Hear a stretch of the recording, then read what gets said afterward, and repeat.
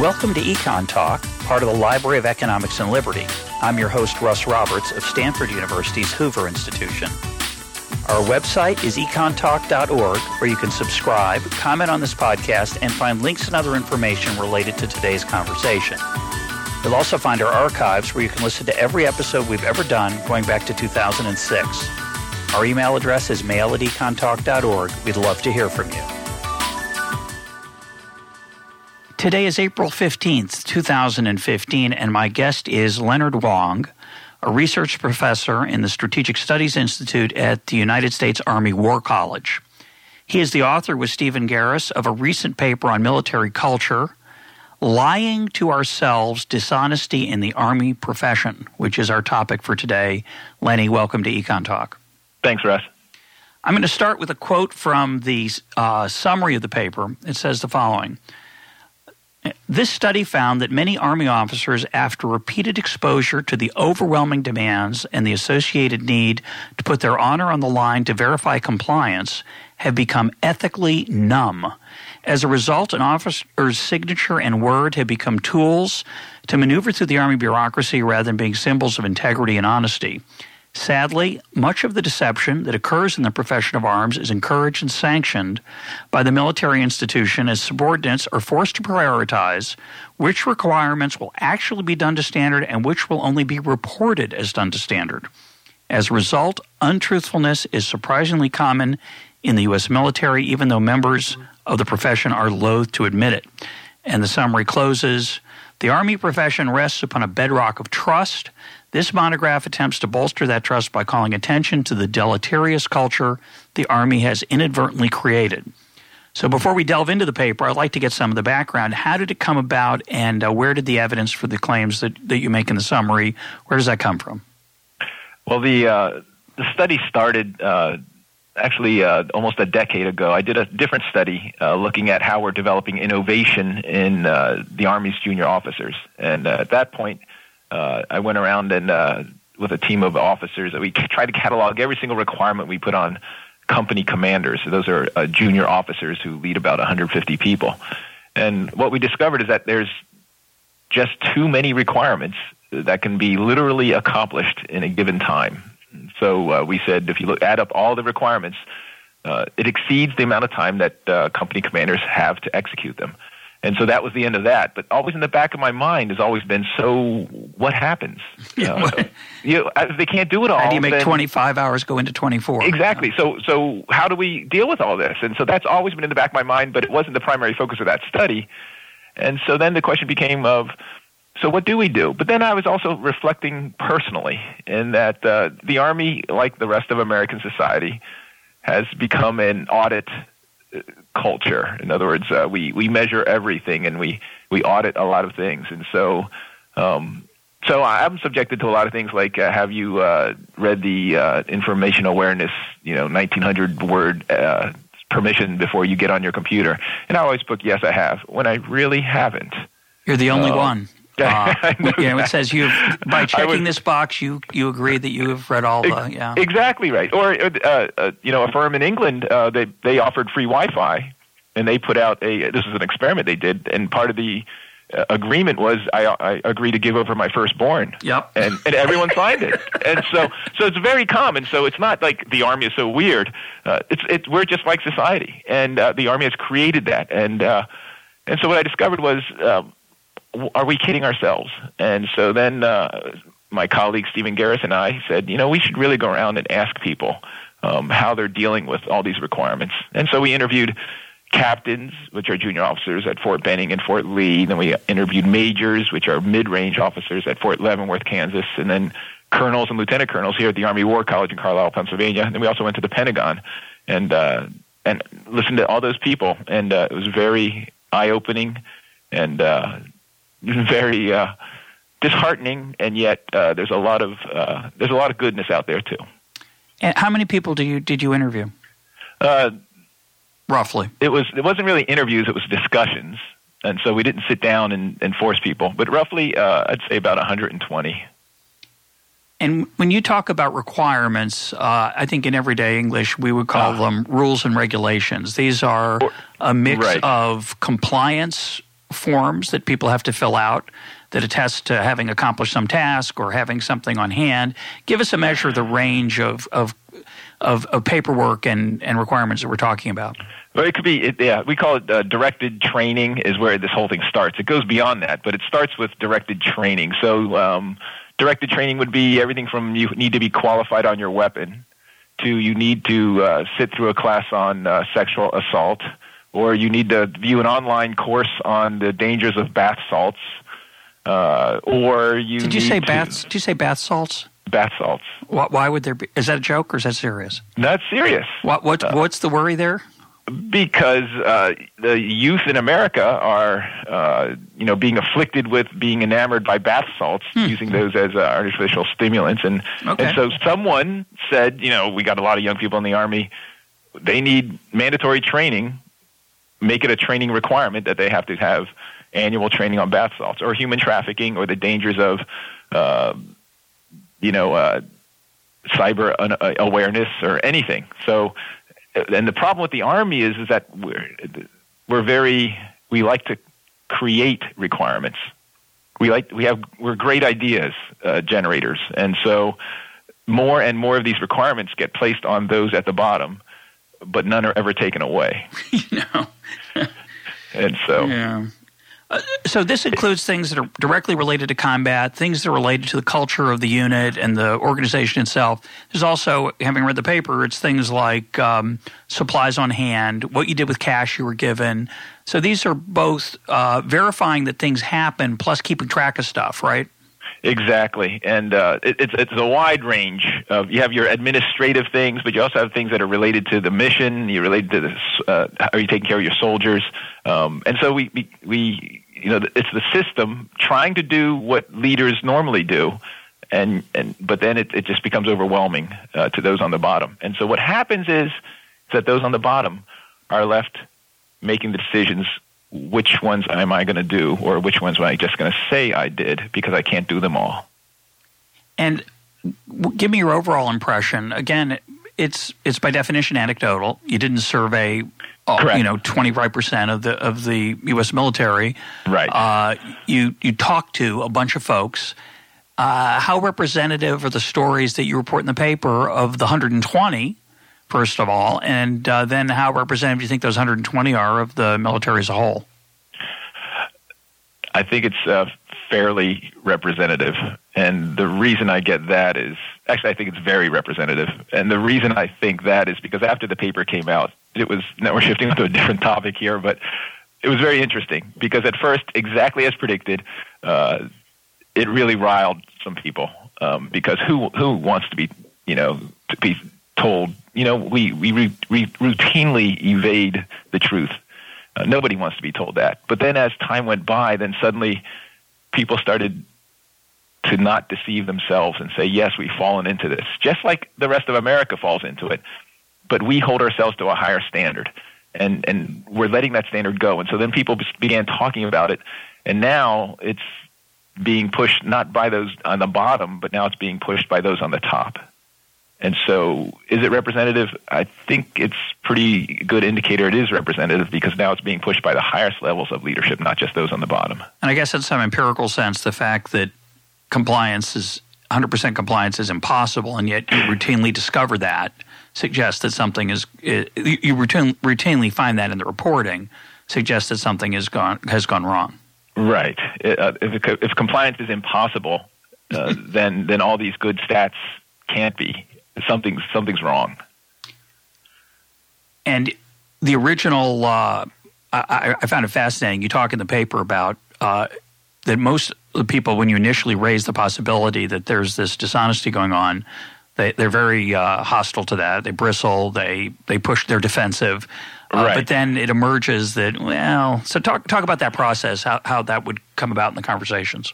Well, like I said, these were discussions, so we really weren't interviews. And so it'd be a group of eight people or 10 people, and I'd say, we talk about how many requirements there are out there, and isn't it, there's so many, and they'd all agree with that. And then I'd say, so do you guys ever lie? And right then, you could hear a pin drop, because who in the world would ever say, right, of course I do? Yeah. And that's what I was trying. And so then I'd They say, of course not, and especially Army officers. Army officers are very moral people because the business that the Army is in, you cannot have people that you don't trust.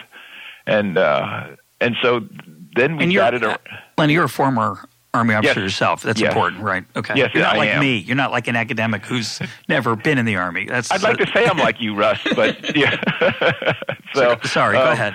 No, but so Army officers have a moral identity of extremely high because trust is critical to soldiers and trust is critical to society. The whole profession is built on trust. And so for me to say, do you guys ever lie? It's like, you got to be, why are you asking that? And then we start saying, so how do you deal with all these requirements? And then they start saying, well, you got to learn to prioritize. Well, what does that mean? And so then we'd push it further and further, and it came down to, and then literally I had some people put their head in their hands and say, okay, fine, I lie. And but nobody wants to say it because what we do is we cover it up with euphemisms or we offer rationalizations. And what's going on is there's something that Ann Tenbrussel out of Notre Dame came up with, a term called ethical fading. And what ethical fading is when the moral implications, the clear this is right and wrong, when all that starts fading into the background and it stops being an ethical decision, it stops being an ethical dilemma, and then turns into an administrative decision or a way to do business. And so when we click on agree that we just read the 16 pages of lawyer speak when we really didn't, we don't think of that as lying. We just think that's just what everyone does. That's the way you do business. That's the way you get my free Wi-Fi. Yeah. And it's not an ethical dilemma. And nobody's hurt. Nobody's hurt by it. In fact, you give a lot of examples in the paper which longtime listeners will recognize as classic cases of self-deception, an issue we talk a lot about here on Econ Talk, which is, I didn't do it for me. I did it for the troops. And talk about some of the examples, some of the rationalizations, and why that's problematic. Because you could argue they're just stamped, Right. This is staple stuff in war movies and TV shows that the commander and the persona of an Army officer is a selfless servant, and usually Army officers view themselves as focused on two things: the mission and the troops. And everything we do is geared for the mission of the troops. And so if you put down a deluge of requirements, then you're harassing the troops, and we can't get the mission done. So it's my job as a leader is to form a shield around the soldiers and say, you know what, we're not going to spend time on what I call dumb requirements, so I'm going to say that we did them, and then we'll move on and do the important things. So there's a crack in the ethical framework, but we don't view it as lying. We just view it as protecting soldiers. Or for a really stark example, I had one captain tell me that, an IED, an improvised explosive device, went off, injured both lieutenants, and you're supposed to fill out a report saying how big was the blast, how far away were the people from the blast, so you could measure traumatic brain injury. And he said, I falsified that because I didn't want to leave that unit without leaders, because they would evacuate them if I put the real numbers in there, and I didn't want to have my soldiers without leaders. And so he said, so I told a lie on that one. Other officers said, we couldn't get hot showers for our soldiers in Afghanistan. The only way I could get them was to get this money and finagle it through the system, and it wasn't right, but we got hot showers for the soldiers. So those are, you could sympathize, you could empathize, but what it does is it creates a culture where ethical fading kicks in and you start becoming numb, and then the dangers of all that start kicking in. Well, the word I like that you used that they would use is prioritizing. Since I can't, or triage would be another word, I can't do everything, so I have to make a choice. And to hear them tell it, naturally, they err on the side of the troops. If I have to make a prioritizing decision, I'm going to make sure they get the hot showers. I'm going to make sure that the lieutenants are still in place. But that, of course, leads to potentially destructive decisions in other situations where rationalization then is letting people do what's in their own self-interest, but masquerading as if it's for the good of the group. Right. And that's exactly the downside of because when you first hear that all makes total sense, and we sometimes say to ourselves, well, that makes sense that you deal with it that way. But and really you could argue they did the right thing. Right? Exactly. Yeah. Wouldn't anyone do that? Yeah. Right. But when you really think about it, and what's nice is that in the discussions, it came up saying, well, we understand that, but here's what's going on. In other words, I didn't come up with these, but they pointed out that when you start allowing that type of reasoning, that type of ethical fading, the question becomes then who decides what is right and wrong? Because in some units, they would say, if we have something in the Army where you have a negligent discharge, that's where your weapon goes off inadvertently in a combat situation, like when you're back on the base and you're not supposed to have rounds in the chamber, and it goes off. Some units would say, well, because the rule is report that because we can't have that happening. Some officers said, well, we wouldn't report it. We would just cover it up. Other officers would say, you got to be kidding me. That's a breach of discipline. You have to report that. If you don't report that, something's seriously wrong. And what that shows is as soon as you start allowing these types of ethical fading decisions, the question becomes who decides which ones are allowed and which ones aren't. And then because everyone becomes an expert then, everyone gets to judge, and then there is no standard. The other thing, it literally puts you on that slippery slope, is that it suddenly becomes an example that other people will use to justify their decision to not tell the truth. And so then it heads down the slippery slope. And then the third one is that exactly what you pointed out. It masks those people who are making unethical decisions because of self-interest. Because we could say, well, what's the difference between a person that did that for themselves because they wanted to look good or did it for the troops or did it for the mission? But then looking at the big macro level, what it really does is it's the seed that starts feeding this hypocrisy in the profession where we think we are so ethical, but our day-to-day dealings, we fall victim to this ethical fading. And that hypocrisy, we can't feed it because it just creates this false image of ourselves where we deceive ourselves.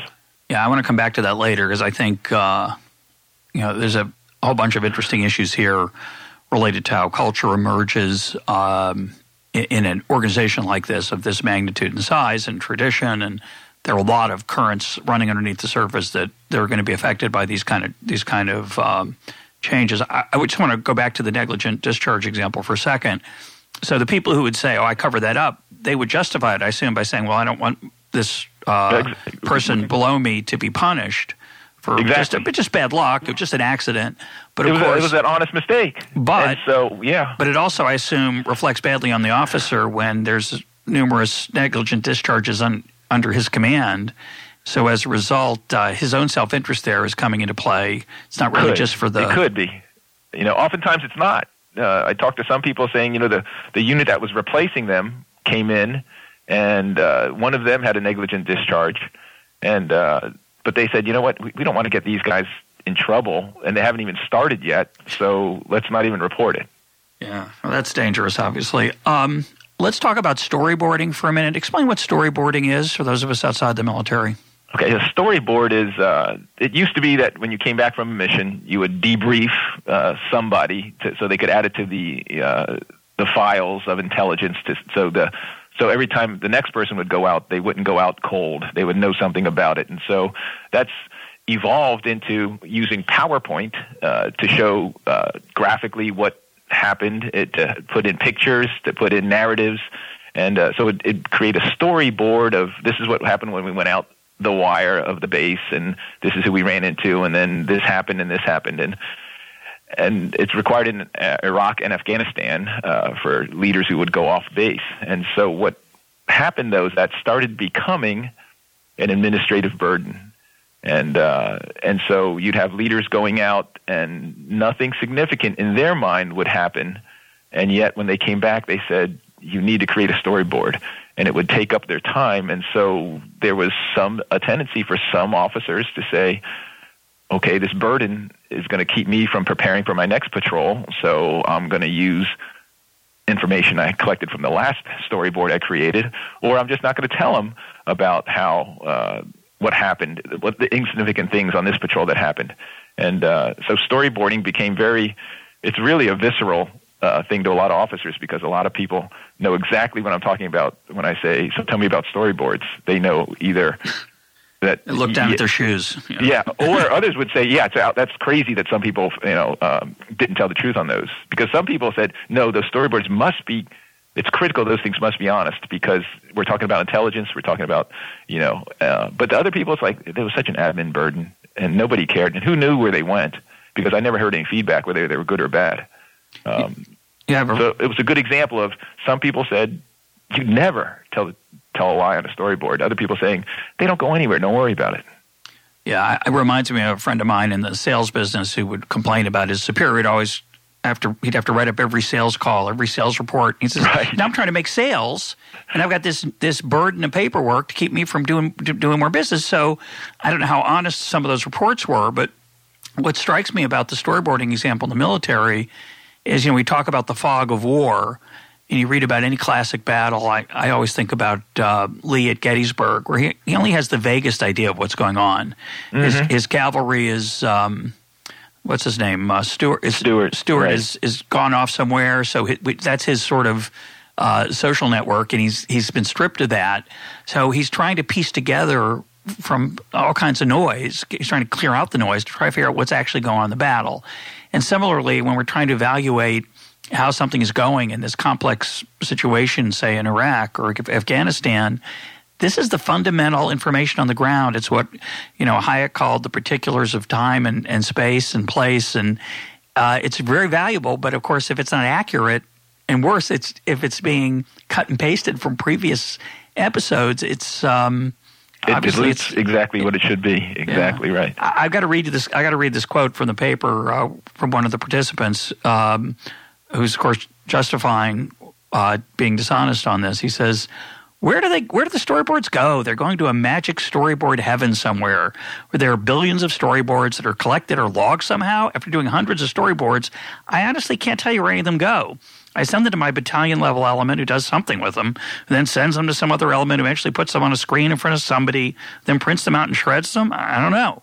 So that's, close quote, that's the down on the ground, that's his justification for what's the point. There's no, it ends up in no man's land, so there's no reason to be accurate.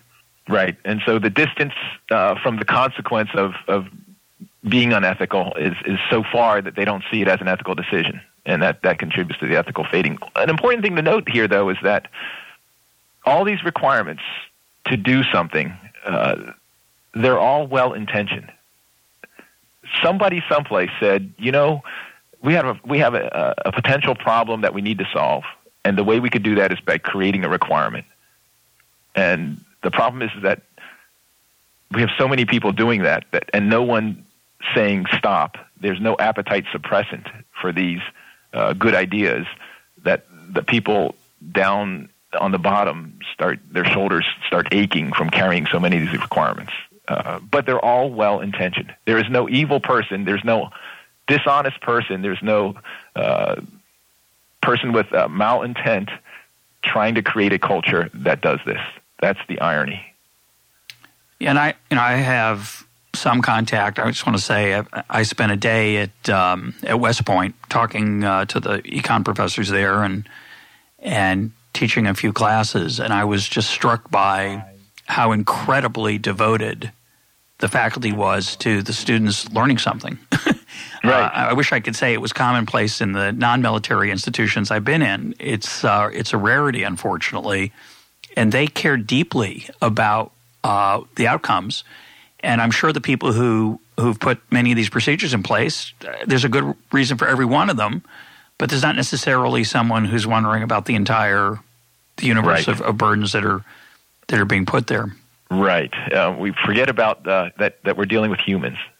That's the thing that's important, I think, to remember, and is that I think most people assume when regulations are put in place, whether it's Environmental Protection Agency or the Occupation Safety and Health Act, OSHA, or any kind of law that any kind of legislation that regulates behavior, either as consumers or sellers, everybody, strangely to me, presumes that they're enforced 100% and complied right. with. And one of the I think the valuable lessons here is to keep in mind that you mentioned earlier it's something of a microcosm for society as a whole. There's no doubt that most of us are breaking some kind of law at some point in our life. We're having this conversation on April 15th. which is tax day. That's a good point. Right? And there have been studies, I don't know if they're done for humor or seriously, but I'm not surprised if they're true for serious reasons, where they ask tax experts to fill out somebody's tax return. And there'll be 8 people, and 7 of them will come up with totally different answers for that one set of tax facts, because the law is vague. And that we're not talking about dishonesty. We're not talking about compliance, honesty. We're just talking about complexity. And I assume that's part of the story too. I assume it's not just, oh, this is a pain in the neck, I'm just going to make this up. There are probably times when it's not obvious what the answer is, and they just check a box because you got to check a box. Right. But even there, you're heading into rationalizing because it's so complex. And sometimes, though, it's not as complex as we want to say it is. We just say it's so complex, and the fastest way through it is just to check a box. I think a more blatant example that is happening just today is if you look at Atlanta. We had teachers there that felt the pressure that you need to turn these schools around, and so they convinced themselves maybe the best way to do that is through cheating.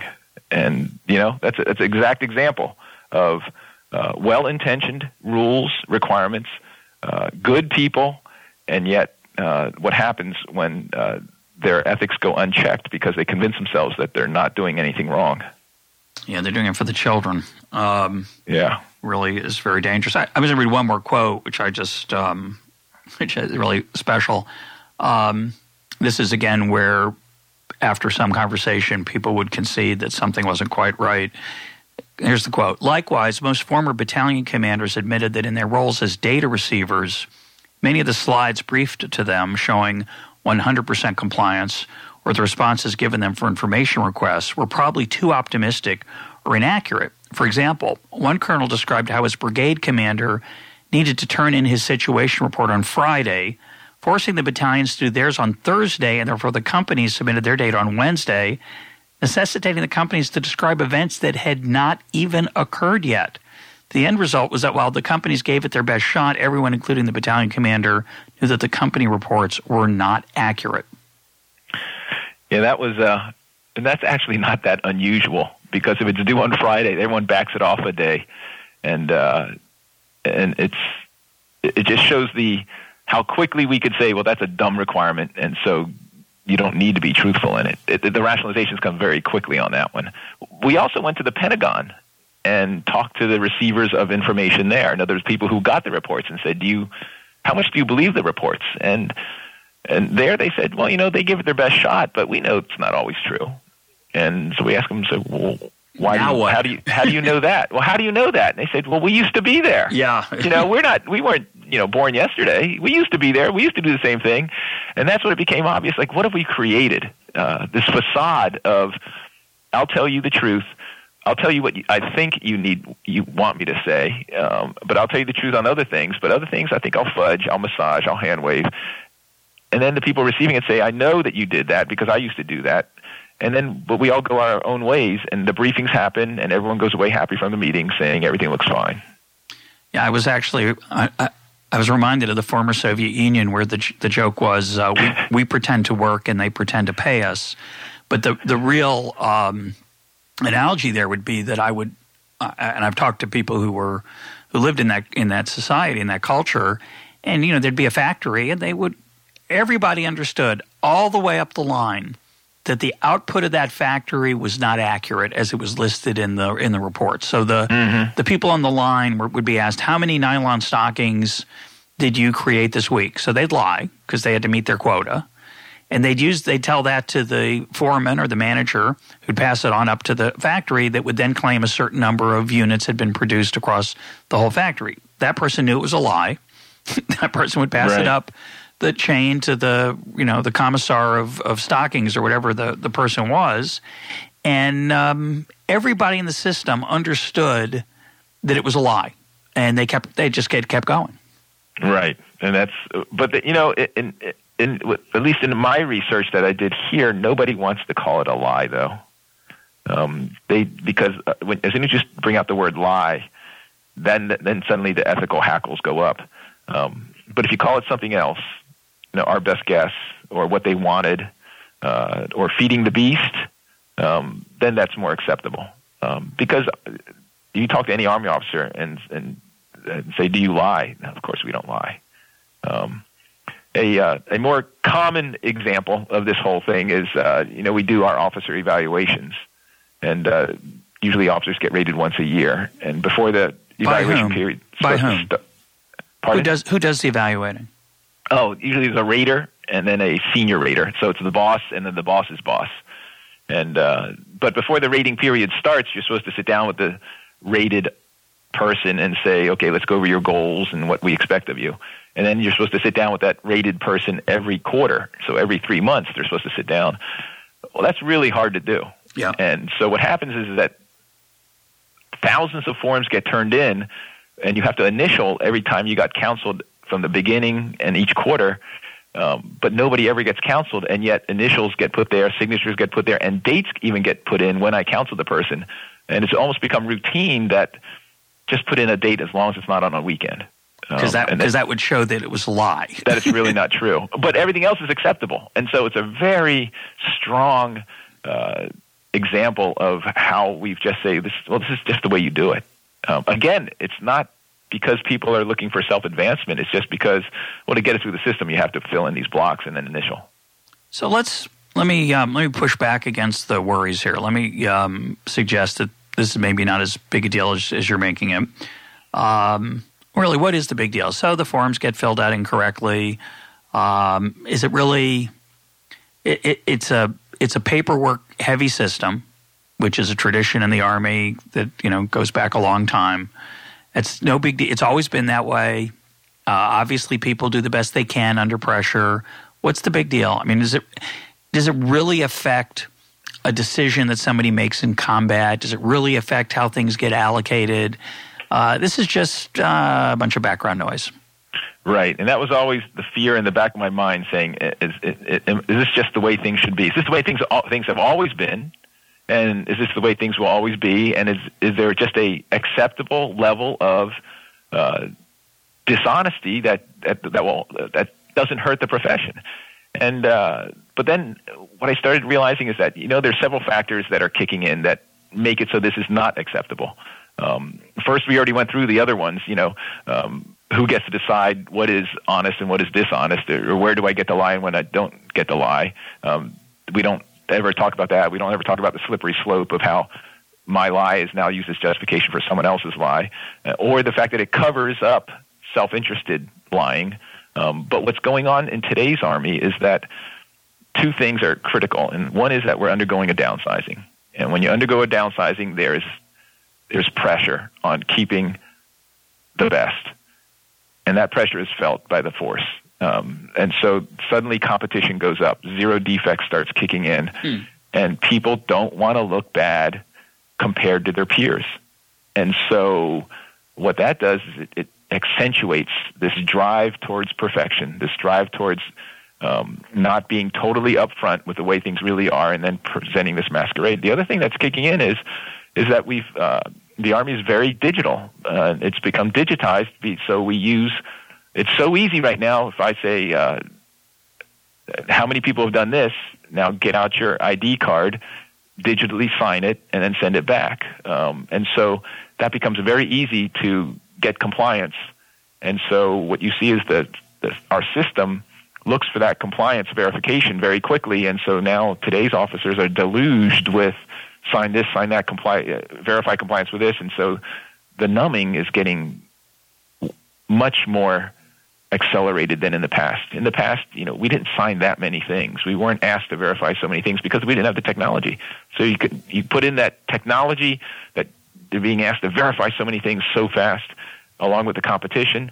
It's a lot of pressure on the bottom officers to fall into. Well, I'll just tell them what they want to hear. And so it's not getting better, it's getting worse. Yeah, one of the reasons I wanted to talk about this on Econ Talk is, again, in any organization, whether it's in the government or it's a private organization, there's always a challenge of implementation and follow-through and monitoring and compliance. And I think it's very tempting to just assume it's not relevant. A friend of mine was telling me that there was a new curriculum put into her school and for math, and then of course the people in the school wanted to evaluate whether it was successful or not. Did test scores go up or down? They just assumed that once the new teachers and old teachers had been trained in the new curriculum, that would be the curriculum. But some of the teachers didn't like the new curriculum, and they just didn't bother to teach it. They used their old techniques with the new book, the new exercises, but that wasn't what they were used to. They didn't like the new stuff, so they just, come on. It's like when the new math came along, a lot of older teachers just said, well, this doesn't make sense to me. And my students aren't, and of course I'm doing it for the students. Right. I'm not gonna confuse them with these new techniques. I'm going to use the old ones. So when you go to evaluate efficacy or effectiveness of these techniques, and this is the real issue, stuff does get digitized, and we get these, I think, overblown claims for the power of data. If the data aren't the biggest issue that we talk about here a lot is the complexity issue. It's still going to be difficult to disentangle causal effects. I don't care how much data you have. In fact, the problem sometimes even gets worse because you have more data, more types of data, and it's very difficult to know what's important and what you can ignore. But the other issue is the data accurate or not? And if it's systematically biased, of course, you're not going to get accurate measures. You'll have people trumpeting the success of the program. Oh, we put this new thing in and we have 100% compliance. But if it's not accurate, you're not going to measure what you think you're measuring. That's exactly it, is that our indicators, not only are they not reflecting what's really going on, but are they even measuring what you think is going on anyway? And so one of the recommendations, we had 3 recommendations in the study, and the final one is that you need to lead truthfully, and that means that at the highest levels is that maybe you can't rely on those statistics, you can't rely on those indicators, you can't rely on the briefing charts. That you might have to say, well, we ideally we'd like 100%, but maybe we'll be satisfied with 85. But it also means that maybe you can't measure everything. Maybe sampling is the answer, is that take a sample and see what's going on out in the forest, or audit, or like they used to do in the old days, send down a leader and have the leader go down and observe what's going on. But instead of relying on, tell me that everything's fine. It's sort of like if our kids came in and you said, did you clean your room? Well, what do you want the kid to say? So another thing could be is just go look in his room, see if he cleaned it. We need to return to the role of the leader. But what we've done is we've allowed the system to substitute for leadership. But the role of the leader is to go down and check. The role of the leader is to go make sure things are okay and not rely on indicators so much. But it also requires people on the ground at the bottom to tell the truth and to say, you know what, I couldn't do 100%. I only got 89%. But I'm telling you the truth right now, and this is where it is. We need the courage from the top. We need the courage from the bottom to tell the truth. Well, let's talk about all 3 recommendations. So they're acknowledge the problem, exercise restraint, and lead truthfully. Right. So let's talk about them. So acknowledge the problem. This is a very hard thing to talk about because none of us want to say, yeah, I don't always answer truthfully, or yes, I've been content with a lower standard because I just don't think that downloading songs from YouTube is unethical. We convince ourselves, but if we acknowledge the problem that I do that and then and I've condoned it, then we start to address it. So the first recommendation is, look, we have to talk about this as a profession in the Army. We're just like our society, and we need to talk about how we've lowered our standards within our profession here. The second thing is exercise restraint, and this is at the top levels. Every time there's a concern, high-level leaders cannot create another requirement for those throughout the force to undergo some other kind of training, to have another online course, to do another form to fill out.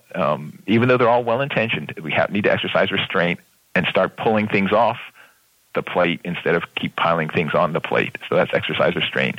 And then the leading truthfully, that's at the top again, need to be content with not 100% all the time at the top, but on the bottom be willing to tell the truth and suffer the consequences that might come from saying, I didn't get 100% on that. So I found out about your paper from a member of the military who thought I'd be interested in it, but wasn't sure if it was a good topic for Econ Talk. And yet,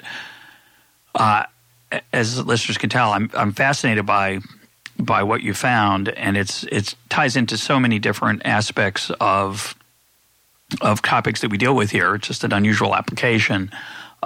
One of those is how culture emerges. It's not something that we steer or create from the top down. It emerges from the bottom up. And you talk a lot in passing in the paper about just how those incentives are there for people to comply with a culture that's not fully honest and is actively dishonest at times. But the flip side of that is that changing a culture is very difficult. That's Once correct. this has become standard operating procedure to fudge or explicitly lie about what's going on, you find to take your recommendations, those are not going to fly by themselves. If you sent this out to every officer in the Army, they're not all going to say, yeah, I'm going to change. This is a mistake. You might have some effect. I'm not saying it's a waste of time, but the question of how you get from here to there, how you get back some of that honesty and trust is a very challenging one, and I wondered if you've thought about it. That's exactly right, because you have to be upfront with people, saying, because everyone has this drive to not be the one who stands up and says, all right, I'm going to tell the truth, and the other 9 out of 10 people don't say anything. That requires everybody to jump on board, and so that was a big concern, is that maybe nothing will happen because the culture is so strong to appear to be the person that complied with everything, that will never change. But I've been extremely encouraged that this study has been embraced by the highest level of leadership in the Army down to the bottom. And that's what's required, is that it can't be the top just saying, okay, we need to change, and just, there'll be theories in use and theories espoused. We can't do that anymore. And I was concerned that just the bottom would do it, but nothing would change at the top, and then you'd have a lot of casualties. But it doesn't seem to be that situation right now. What it seems to be is that it's being embraced by everybody. Everyone's working together saying, okay, look, we can't let our profession go down this path. We need to take care of it now. So I'm more encouraged. It seems to me the challenge here is that there are two cultures side by side, one of which is, I think, in the head of an officer, well, there's my real leadership, which is what I do on the actual mission, what I do when I'm actually training my troops on how to deal with their weapons. These are life and death issues. You don't fool around with those. Then there's I got to, keep the boss happy. I got to fill out the paperwork. And sure, on that, I'm not going to really do it as well as I should, but I can't, and it doesn't matter. It's not important. No, all the rationalization we've talked about. So what intrigues me, one of the things that intrigues me, is this interaction between these two cultures. So you have, on the one hand, this culture of trust and integrity that has to be rock solid, or the whole thing falls apart. And that's in the heat of battle, when there's life and death issues, there has to be 100% compliance as much as is humanly possible.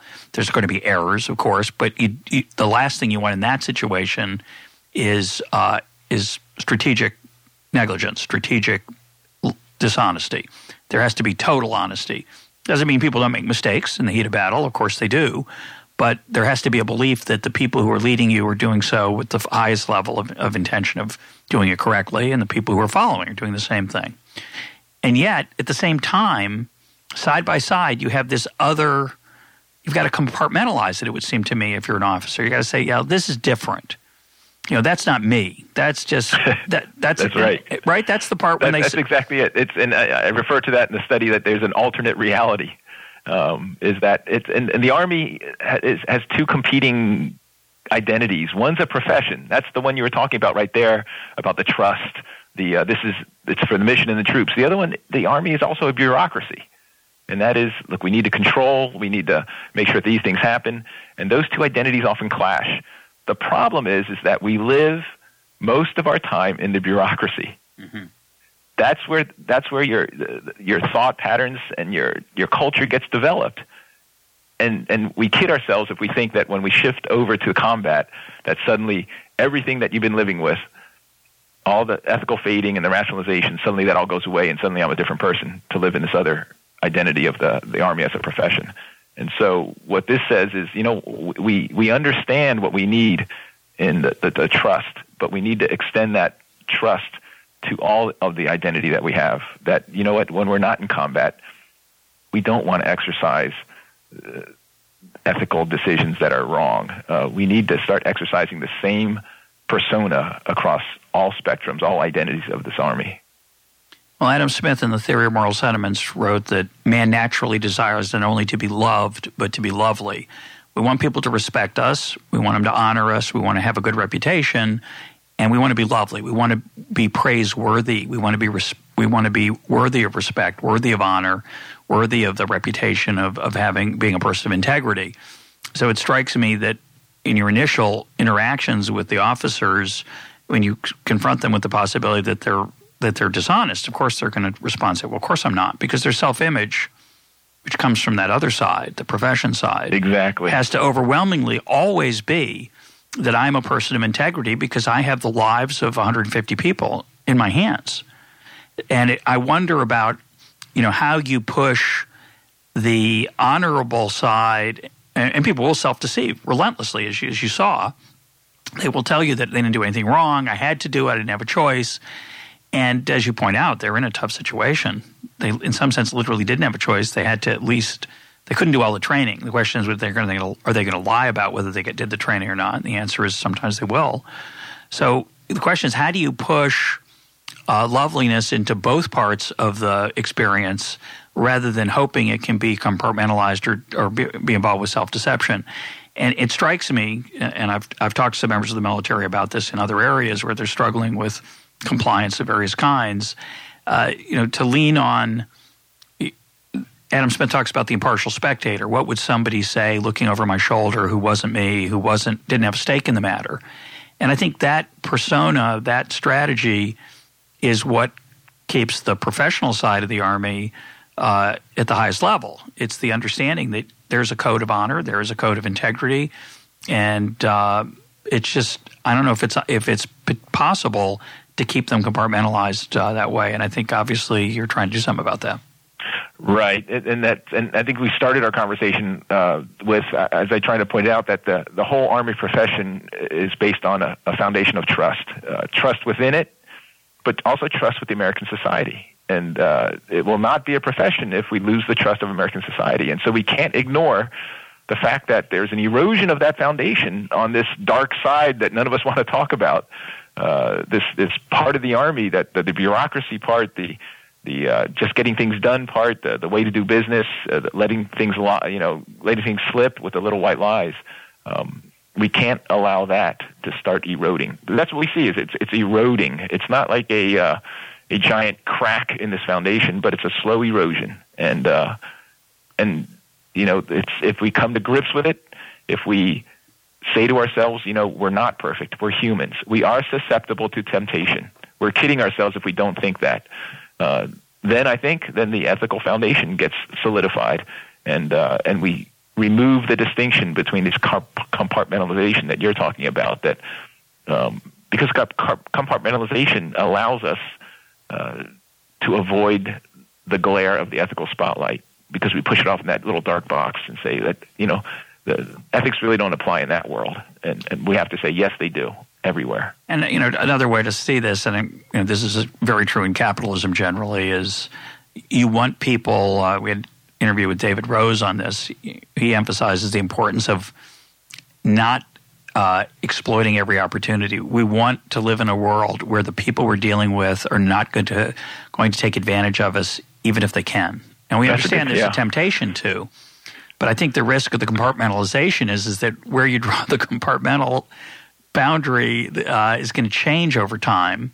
Or by individual. Or by individual. They're going to have different places where they draw it, and they're going to say, well, this is okay because everybody does it, or this is okay because it's really for the troops. When in fact, we might be kidding ourselves. Yeah, exactly. And so It's much better to go in the other direction and relentlessly avoid dishonesty and be a whole person, right? Right. Nobody. Exactly right. It's you talk about hypocrisy. It's the real danger of hypocrisy is you fool yourself into thinking there's none, and then where that boundary is very malleable. And even integrity means being one person, and that's all this is get rid of that compartmentalization, be one person, and that's an ethical person. And so, but we've convinced ourselves because we listen to a lot of the a professional self-talk about how we are above. Well, we strive for that, and we are above, but we are still human. Now, there've been a number of scandals in the military in the last 5 or 10 years.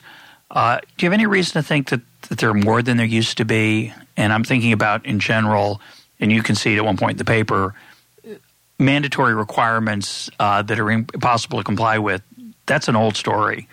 It goes back a long time in the military. In some sense, there's nothing new under the sun. Some of your findings, maybe all of them, they're the same as they might have been 50 or 100 years ago. Do you have any reason to think that it's getting worse and that has in turn led to some of the behavior that we see that is inconsistent with the Army's self-image of people's image of themselves? It's hard to say if it's gotten worse because the Army hasn't stayed the same. What we've seen with the all-volunteer Army is a gradual shift towards a professional Army. In other words, when you had a draft Army, then we are flat out a reflection of society. But with the professional Army, there is a conscious effort to police itself. And so if it's gotten worse, I'm not sure that's the right word, but what's happened is that we've allowed this erosion to occur, and we need a correction. We need a self-correction. And that's part of what professions do, is they correct themselves as opposed to somebody else coming in and saying, you guys are out of control. And so all this study was an attempt at, look, as a profession, we need to self-correct. It's really hard to say whether it's worse than before, but in my mind, I think there's been a steady increase in this erosion, and we're due a self-correction. But do you think the reporting requirements are worse than they were 20 years ago? Yes, because of first of all, the Army is a cumulative organization. We never take anything off. In other words, even if the requirements aren't needed anymore in a specific area, it's very difficult for the Army to say, yeah, let's get rid of that requirement. The other reason is technology, is that it's so much easier now to verify through digitization than in the old days when we had rosters or face-to-face contact. And so you put those two things together, and there's a lot more compliance-oriented issues going on in the Army today. Yeah, the cost of communication has gone way down, right? You don't have to send a letter, you don't have to, right. But you can send an email now, right? Which is so much easier. How many people? All it takes is an officer sitting at a staff officer sitting someplace saying, "How many people did this?" And that becomes a requirement. So it's so easy to create requirements today than it used to be. So let's imagine two solutions here. Solution number one is you tell all officers you only have to comply with 80% of the stuff that you do, that you're told to do, and you figure out which are the most important 80%. Or the people at the top could say, "Boy, we've really overburdened these folks. Let's cut the requirements down to 80% of what they are." Could they answer the question? Which seems like the better system, better solution, to have the people at the top who are using the data to say, maybe we've asked for too much stuff. Let's cut back. Would there be any vague possibility that there would be a consensus about what you could get rid of? So, for example, if you say to me, the government spends too much money, you got to cut 20%. I could do that relatively easily in ways that would be politically impossible, but I think not so bad for the nation as a whole. I know what I could get rid of. The 20% would be easy. 50% is a little more challenging, but 20% I could do. Do you think the people at the top in the Pentagon and elsewhere could figure out some of the requirements? You say, they never take anything away. Right. They could. It's time. It's time. So it's time. Would there be some take away? Would there be some consensus?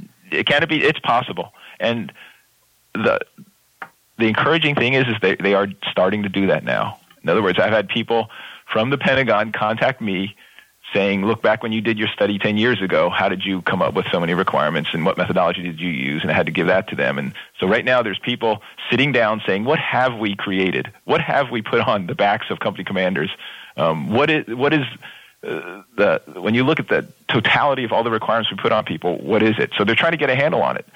Down at the bottom, there's discussions going on everywhere on can we tell the truth on what we actually have complied with. And so you put the two of those together, the people at the top reducing the burden, people at the bottom saying, look, I'm going to tell you the truth. You may not like it, but I'm telling you the truth because that's more important. You put those two together, I think you'll start to hear cracks in the culture. Did some of your sessions include people from the bottom and the top? No. That would be an interesting... I tell you what, no. If you want a silent session, yeah, put the bosses in there with the people. Because who's going to in front of the bosses say, yeah, all the briefings we always gave it a green. It was really red. No one would say that. But what I could imagine is a session with the bosses and the officers on what would be the most important and things that they could honestly respond to. So it seems to me one way to change this culture would be to convene a host of these where people would talk. Maybe they have to wear masks. Or maybe it's no, and I'm not kidding. Right? Yeah, you could do it. Maybe online, right? Yeah. And say, these are the things I never tell the truth about because of this, this, and this. Here's what I'd be willing to tell the truth about if you change the way you did it. Right. That would be a way. But, it's going to come down to it'll never be a consensus.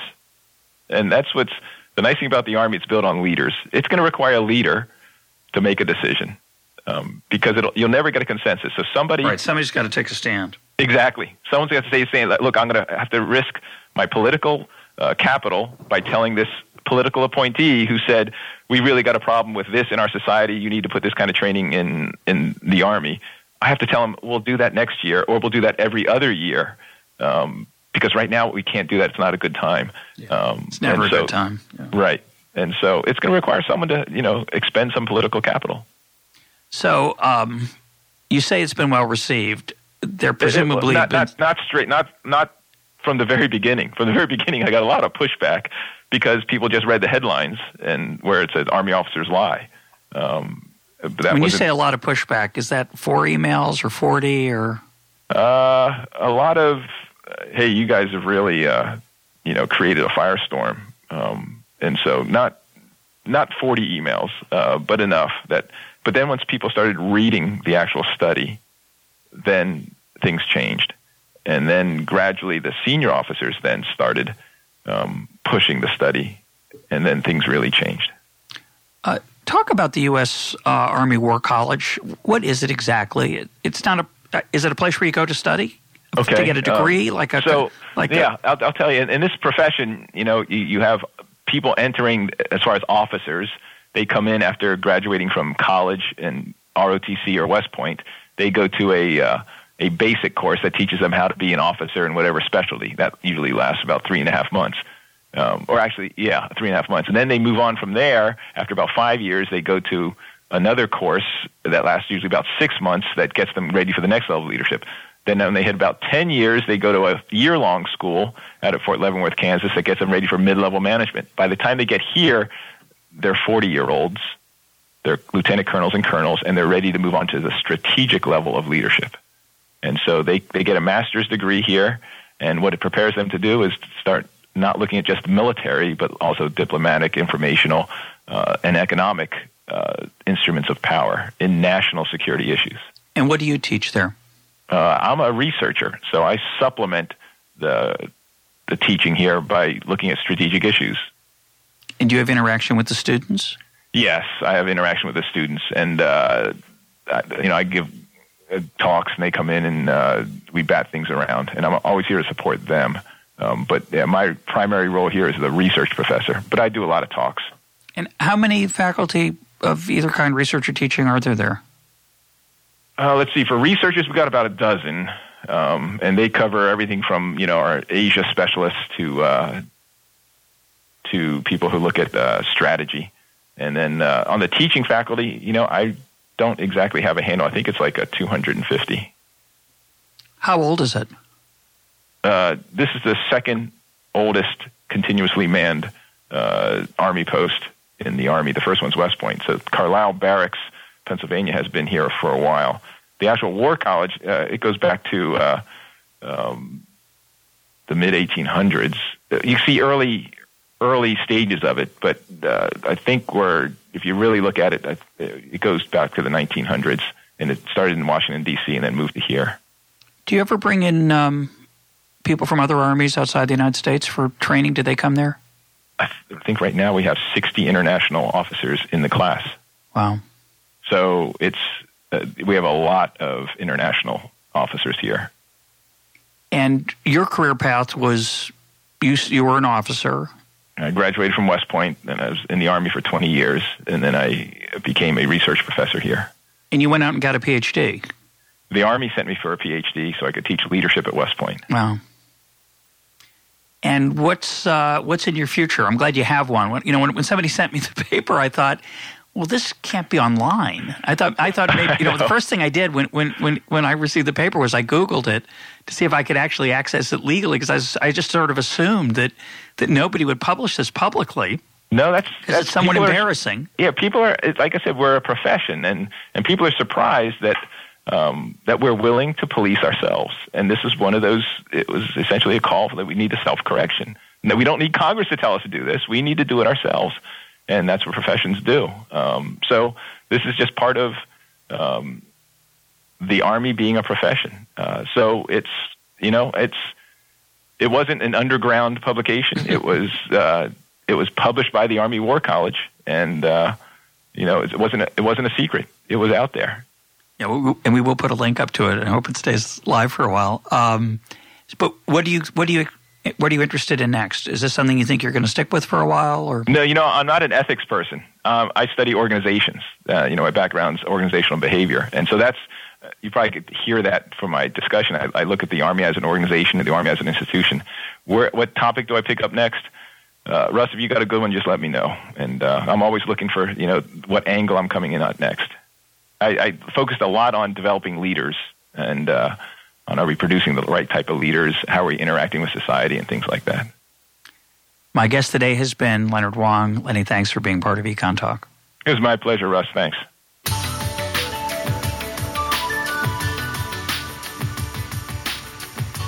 This is Econ Talk, part of the Library of Economics and Liberty. For more Econ Talk, go to econtalk.org, where you can also comment on today's podcast and find links and readings related to today's conversation. The sound engineer for Econ Talk is Rich Goyette. I'm your host, Russ Roberts. Thanks for listening. Talk to you on Monday.